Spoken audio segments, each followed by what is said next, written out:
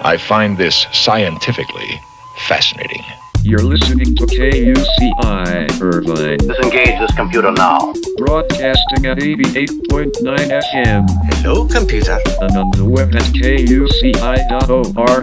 The most reliable computer ever made. And streaming through iTunes. Don't expect any mercy during the Great Robot Wars. Anteater Radio brought to you by Machines.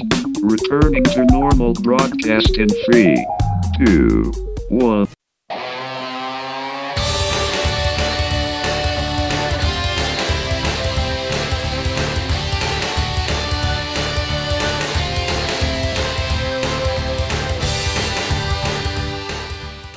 Good morning, you're listening to KUCI 88.9 FM in Irvine. I'm Janine, and this is Get the Funk Out. That was the Veils with the Wild Sun, and off of their CD, The Runaway Found. I like that. Sometimes I play this on my show. Maybe you've recognized it before. All right, so standing by to join me is writer and producer Mike Robinson. He's been an avid writer since the age of 7. So cool. He's also an award-winning author, and let him share his backstory with you right now. Hi, Mike. Hi, Janine. Thanks for calling in. Oh, thank you so much for having me. Well, I met you at that event, the La Femme Mixer. I think it was was it a joint event with some other people as well?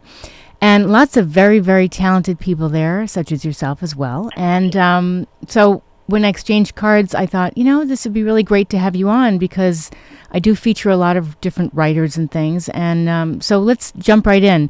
You've been writing since how old? Since I was 7. And what kind of things were you writing back then? Anything and everything that I ingested from reading. At the time, I started out writing sports stories because I read a lot of Matt Christopher fiction. And it was actually, Matt Christopher was a pseudonym for a woman who wrote all about baseball and tennis and basketball and all these YA sports stories. Okay. And at the time, I wanted to be a baseball player. I started sort of transmuting my baseball dreams into print. Well, not really print. My 7-year-old handwriting. Still, it's a great form of expression at a young age. Sorry, go ahead. Exactly. Then I started. So I did a short little sports series. Then I started reading R.L. Stine, Stephen King, Mark Twain, Gary Paulson, all those guys, and Lois Lowry. And so then my interest in the fantastic and the supernatural took over. Other forms of fiction, just kind of took over, and I went on from there. Wait, you read Stephen King at like 7? No, a little later, right? A little later, maybe 8 or 9. I'd be so creeped out, I would not be able to sleep at night. That's funny. Yeah, I had enough of an overabundance of sort of crazy, morbid imagination to inoculate me. Yes. Maybe, I don't know. Yeah. Because none of those books really, thankfully, affected me in terms of giving me a visceral reaction or any kind of nightmares or anything. Good. It was actually very random what did affect me. Okay. Back then, kind of scattershot. But thankfully, none of what I read did. I just was really engrossed in it, and I thought it was very cool. So then you dove into the fiction world and started writing different things. Was it for magazines, or what did you write? I sold my first. I had my first professional sale at about 19, and that was to Storyteller magazine up in Canada. Mm-hmm. And over the course of my 20s, I sold probably about enough stories that, if taken together, the income would allow me like a few meals. But I mean, it was enough. It was good to have those writing credits under my belt. And then on the side, I tried to write a book a year, which I'm still trying to do, but just to hone my craft and get better. And that's great. So let me ask you about that, because like we talked offline. There's all kinds of rejection in the creative arena. Whether you're an actor, you're a writer. And how do you keep going? Because the theme of the show is Get the Funk Out. How do you think positively? And because we do get rejection. Yeah, well, I do think that the good word is faith, but the bad word, the flip side, is delusion. Yeah. So I do think that you need a healthy amount of either, however you want to describe it. especially in starting out, because, especially as a young writer, you have this you have a much greater naivete and a much greater ego about what you're doing. Sure. And so I had absolutely no, it was, to me, it was sort of a genetic guarantee that I was going to get where I wanted to go, and so I just had to keep plowing away. And obviously, I've racked up enough experience to know that it's sort of a Wild West, and rejection is around every corner, even when you are published. True. So, that's how I that was sort of my accelerant in the beginning. That I sort of knew I had a sense that the world would benefit from whatever I wrote. That you but also I just wanted to do it myself. Yeah. There was nothing that I could do. There was no real plan B. I just had to do what I had to do, as Bradbury says. I think that's great. I mean, you had a passion for this at an early age, obviously, and you just kept going, and you felt like, I have a creative voice. I want to get it out there. Yeah, exactly. It's sort of a crass way of saying it, but I always say it was my brain's way of going to the bathroom. It was a natural function. It just had to happen. Right. That's funny. Yeah. So you've written some novels, The Green-Eyed Monster. These are pretty scary, or just, what are they like? Yes. They sort of, all of them touch on some aspect of the metaphysical or the supernatural, but some are more horror-based than others. So my trilogy, my nonlinear trilogy, I call it nonlinear, so meaning that you can read it in any order. Mm-hmm. Although there is an ideal order, but so The Green-Eyed Monster is the first one, Negative Space is the second one, and the most recent one that debuted, Waking Gods, is the third. And I would say that that's kind of a dark fantasy trilogy dusted with horror elements. Okay. So Green-Eyed Monster is, it's kind of cosmic horror. It's more sort of psychological. It's philosophical. All of those books are, really. Let me ask you this. Excuse me. When you were little, did you watch a lot of Alfred Hitchcock, Twilight Zone, or maybe that was way before? I don't know how old you are, but what were kind of some of the things you watched that maybe have influenced you? Twilight Zone, definitely. Yeah. I love Twilight Zone. The Outer Limits, I remember just a vast assortment of movies that just went down my gullet. I mean, anything from Creepshow to, I don't know, some of the cheesier ones like Child's Play. Okay. And as I said, I read a bunch, and I was just always attracted to the unknowns, because it's creatively very liberating. And of course, when I was younger, I was enthralled more with, say, the monster side of things. It's just cool to have a neat monster. But as I've grown up, my interest lies more in the human reaction to said monster. Okay. So it's become a little bit more. That's, I think, where the Twilight Zone influence comes in, because it's more. It tries for a more unique psychological perspective that you don't necessarily see in a lot of that genre fiction. Which is not to say I dislike the genre fiction at all. I'm just right. I try to carve my own niche within it. That's good. That's good. And let's talk about screenwriting, because when we met, we talked about that briefly. What kind of things have you done as far as screenwriting? Screenwriting is a somewhat new field for me. I've been primarily a novelist and short story writer for most of my writing career. For the last few years, I've been dabbling in teleplay writing and screenplay writing.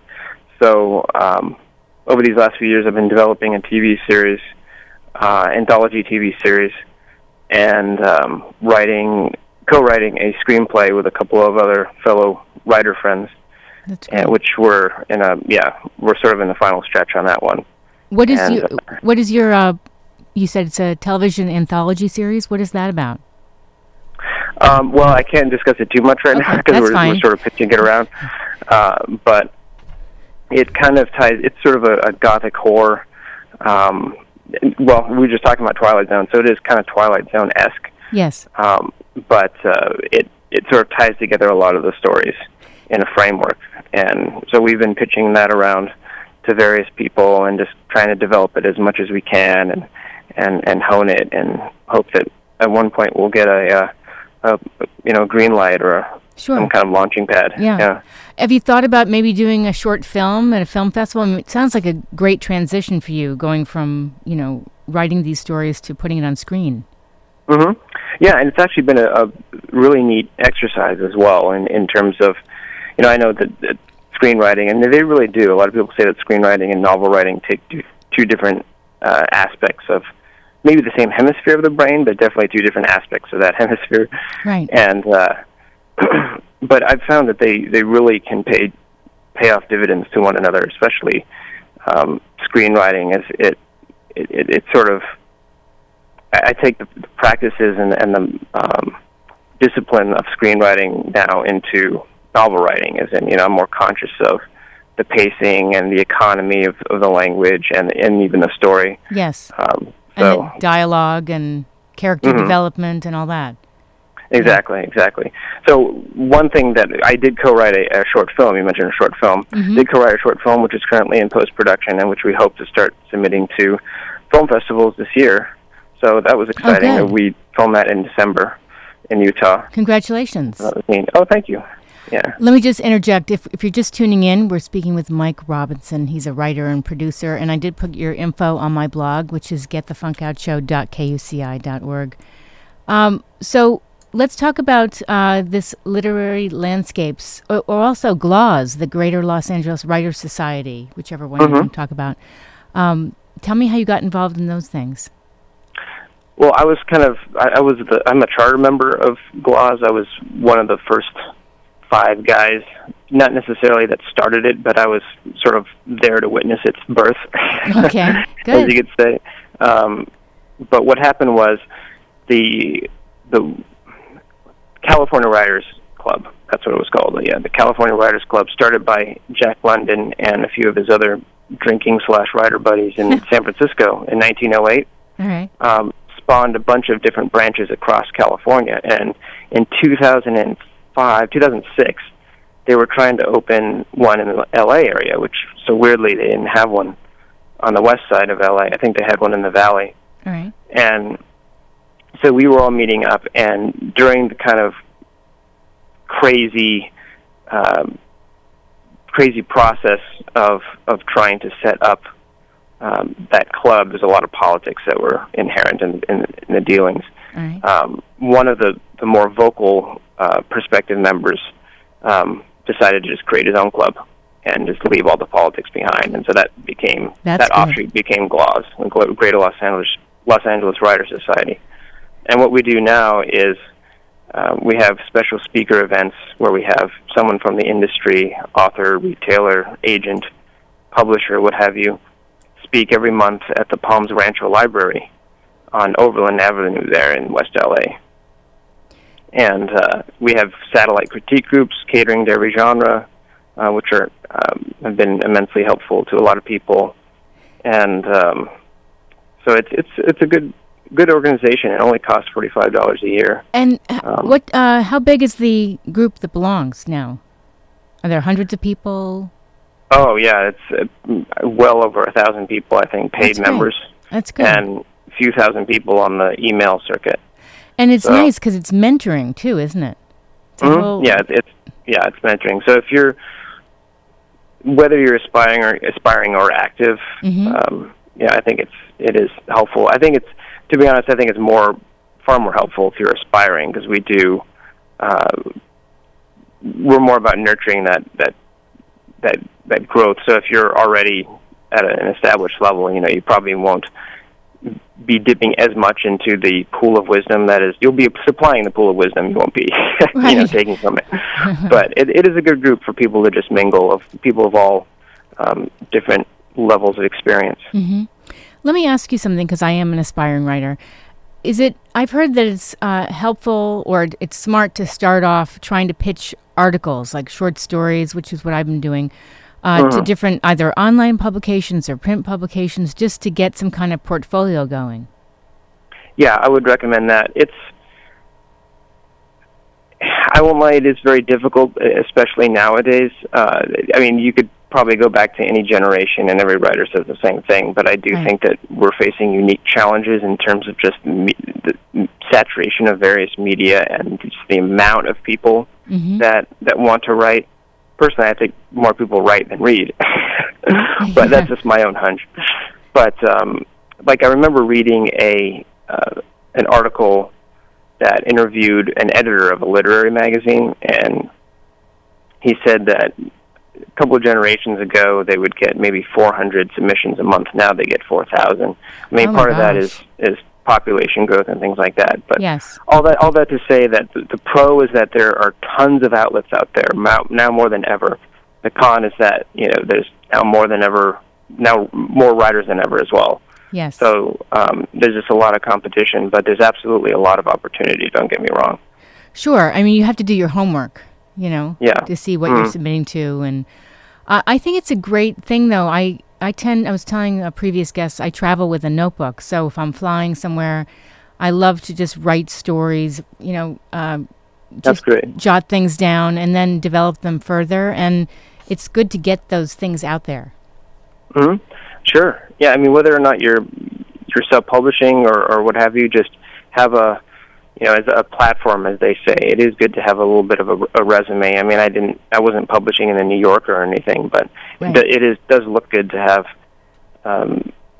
prior credits. A lot of writers, though, don't actually write short stories. I mean, they just have novels in them or they have screenplays in them. So, you got to go with whatever is natural to you. Don't try and contrive a situation that think will benefit you. If it comes naturally to you, it will benefit you if you pursue it. And then what's interesting, too, we talk about screenwriting. I went to the UCI screenwriting program here, and just because you finish a script, you really have to have an open mind to the rewrites. And you might be rewriting like 4 times or more, and sometimes you have people around you saying, "Are you done yet? How come you're not done?"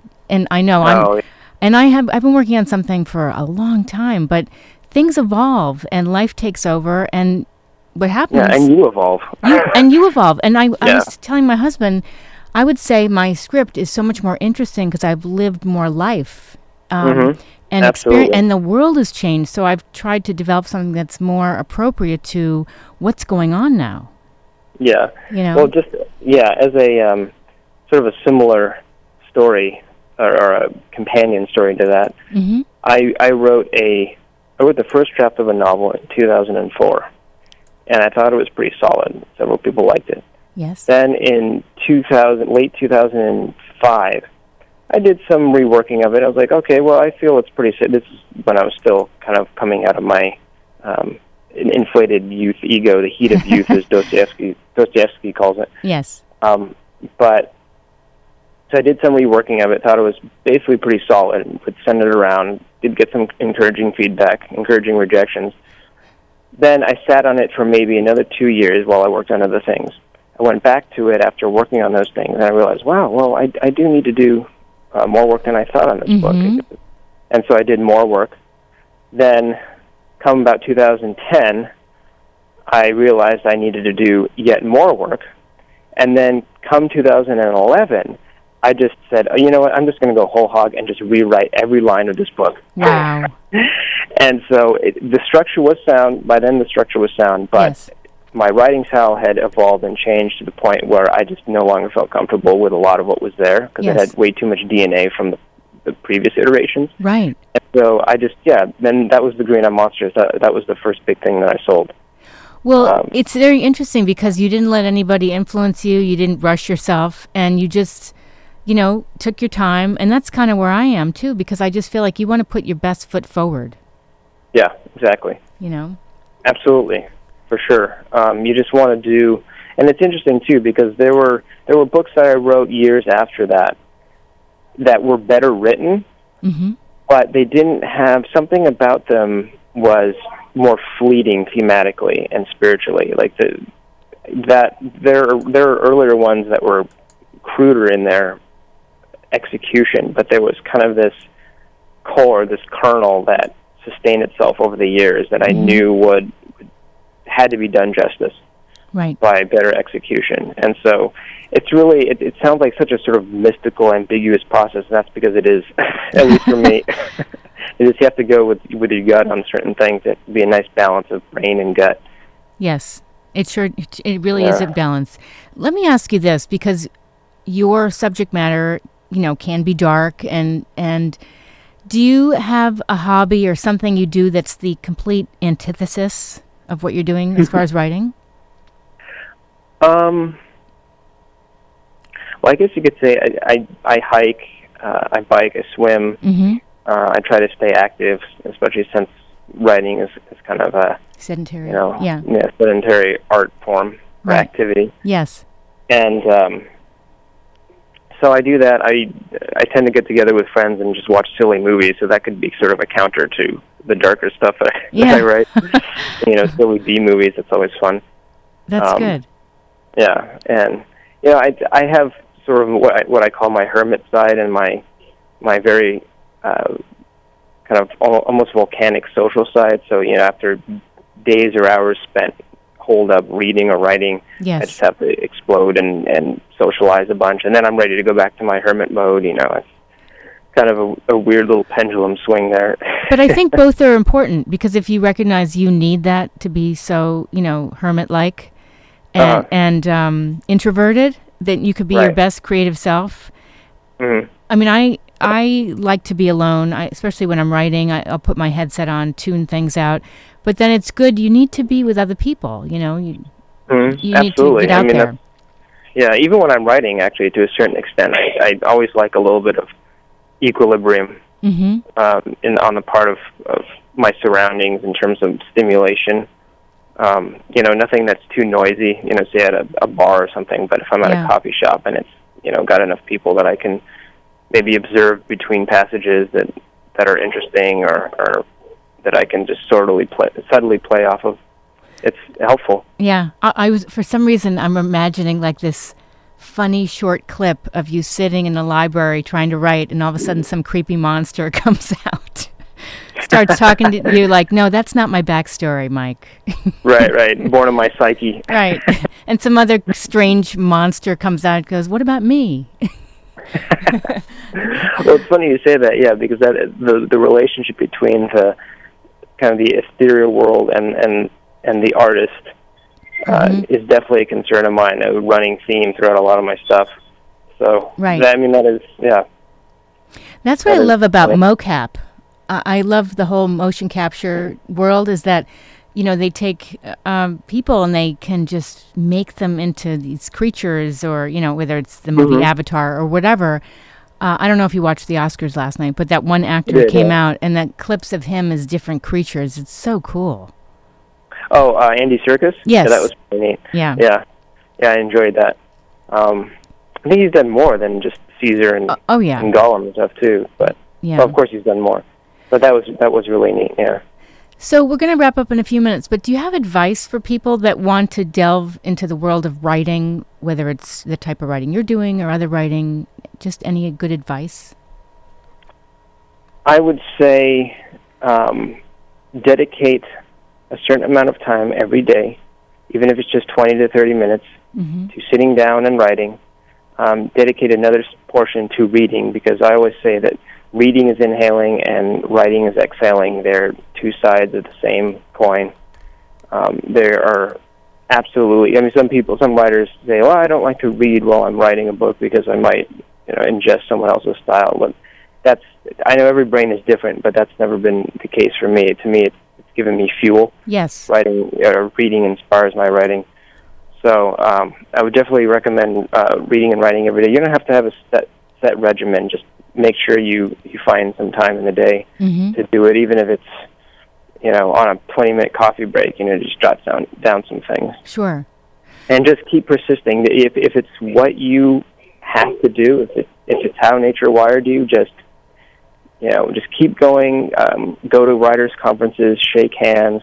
Put yourself physically in front of agents and editors, and just keep doing it and keep honing your craft, and know that it's never as good as you thought, as you first thought, and also know that it's never as bad as you might think too.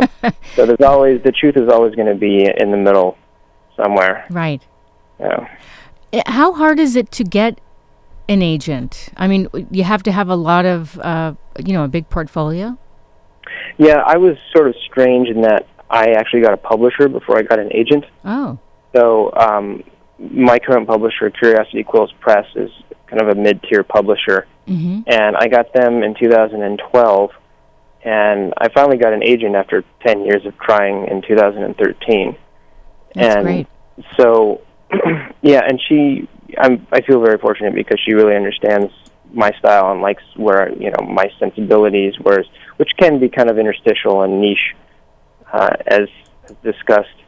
But, yeah, I've noticed that they, over the course of when I first started submitting to agents to now, they don't even respond anymore. Yes, they're probably really inundated.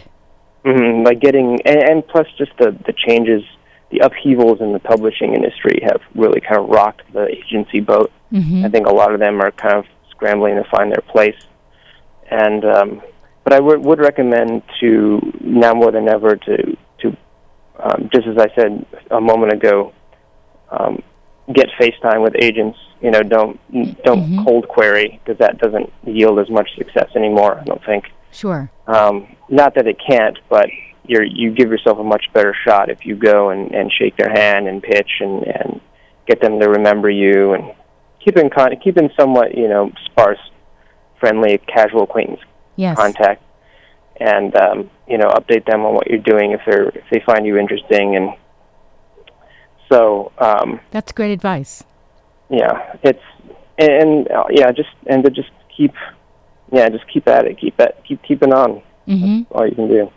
Well, it's the same thing as acting. It's funny. You said you were talking about you can't. It's important to read if you're a writer. Well, it's important. I heard this casting director say this.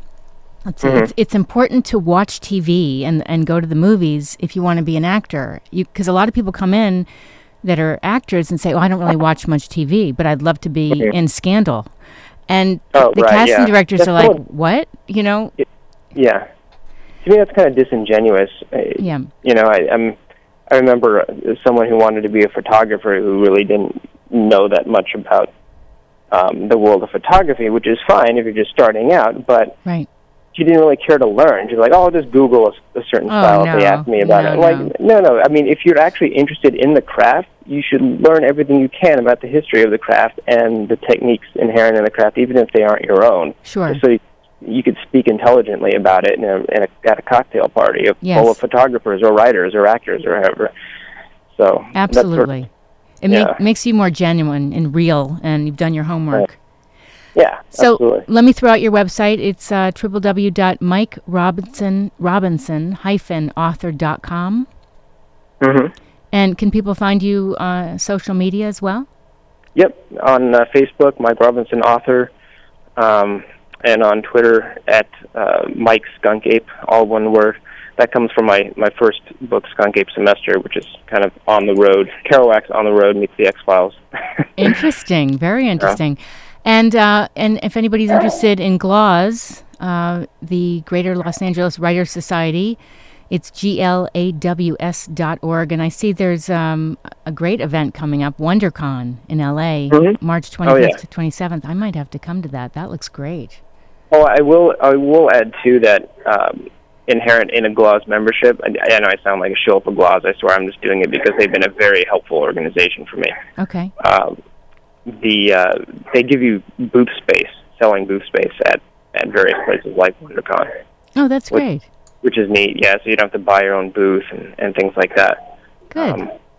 All right. Yep. Well, thank you so much for calling in, and maybe I'll see you at another one of those events I met you at that'd be great. A couple weeks ago at La Femme. And I will post this chat up on my blog within an hour after I wrap, and it's getthefunkoutshow.kuci.org. Mike, thanks so much for calling in. Thank you, Janine, so much for having me. All right, good luck with everything. All right, thank you, you too. Bye-bye. That was Mike Robinson, writer and producer. And again, if you missed any part of it, I will post it on my blog. It's very interesting, all the things he has going on. It talks about different things he's written, lots of thrillers, metaphysical horrors, things like that, mysteries. So we're going to take a quick break, and then we come back, have more Get the Funk Out Show. I'm Janine. This is KUCI 88.9 FM in Irvine.